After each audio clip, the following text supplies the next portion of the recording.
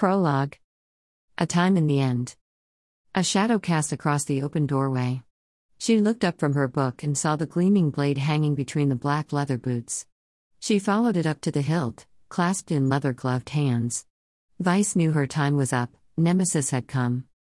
My name is Vice. She cut the picture of the aristocratic woman, very cosmopolitan in her taste. Vice lives on the high street, right in the heart of today. To the left of her house is the exchange, and right across the road is the city council. She is so influential in time that hardly anything significant happens without her consent. Many wonder how eternity is able to have a final say on issues. Vice is an institution. I heard a friend say, the other day. She permeates the very fabric of time. There is not a day that Vice is not in the news.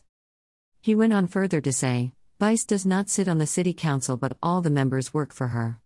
So to say. She has them all in her pocket. Yes, all.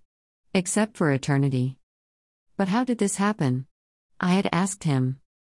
Vice has a certain charm, was the response. She can warm her way into any man's heart. Or woman for that matter. It is difficult to say no to Vice. But how did she become so rich and influential? I asked. She comes from a, well, not so poor family. But they're definitely not rich.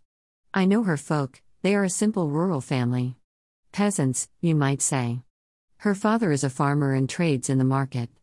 They live on memory lane. Well, everybody loves Vice, he says. She's fun. She gives everybody what they really want. I mean everybody, poor or rich. And they're ever willing to part with their money or liberty, for a bit of Vice.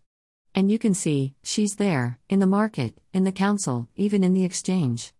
You could almost say, Vice runs time. A matter of Vice. She stood by the window, looking out onto the busy street. Every now and then someone would look up, see her and wave as they continued up and down the street.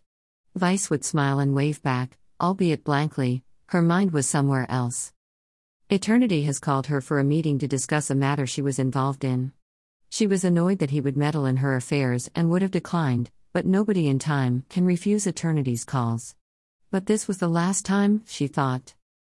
She remembered the altercation she had with her father when she was young. He showed his displeasure in her life and career choice. One day I will rule time, she had told him in defiance. Now the time has come. She walked to the door at the other end of the room and spoke to the aide who sat by the door waiting on her. Go get me Belarus, she said, tell him to drop everything and come right now. She went back to the window, watched the aide run out of the house and up the street till he was out of sight. The time has come, she thought again. Emergency Council. Belarus came out of the Emergency Council meeting. It was barely 24 hours since he was summoned by Vice. He had never seen her show such sense of urgency before. He was able to get all the council members together, though the notice was short. The meeting was intense, but everyone agreed to one thing: the governor had to be removed. But who will take over? There were many proposals, but no agreement was reached before the meeting ended. They set a date for the vote anyway, 3 market weeks and 2 days, just like the city book says.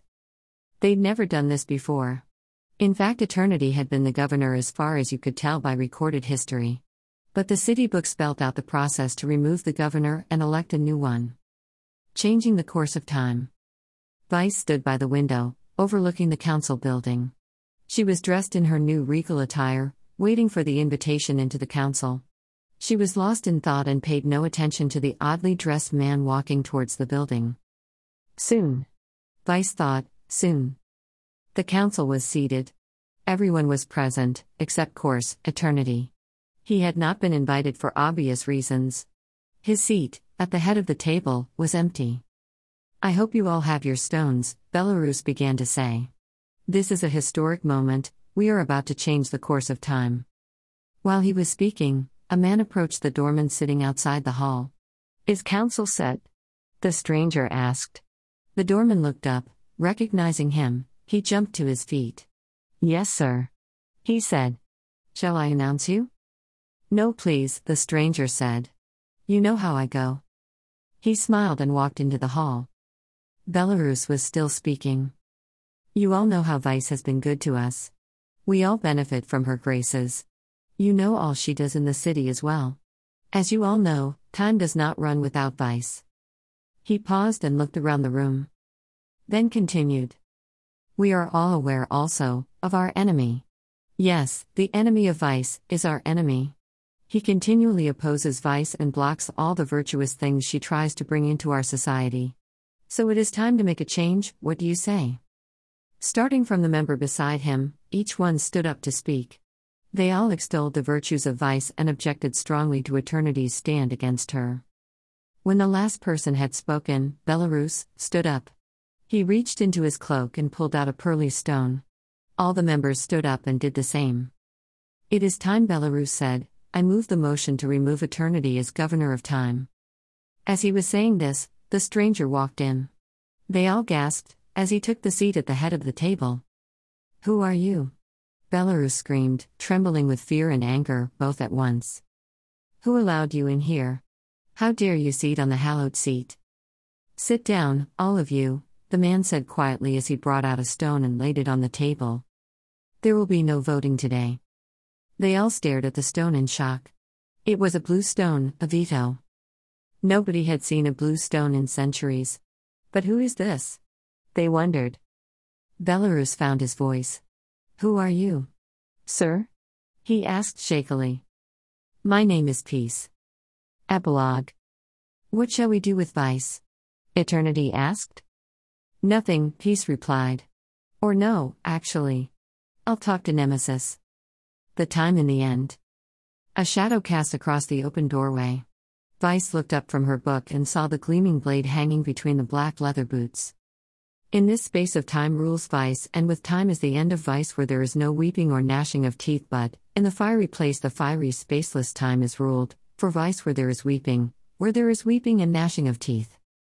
Read next. House of Pain.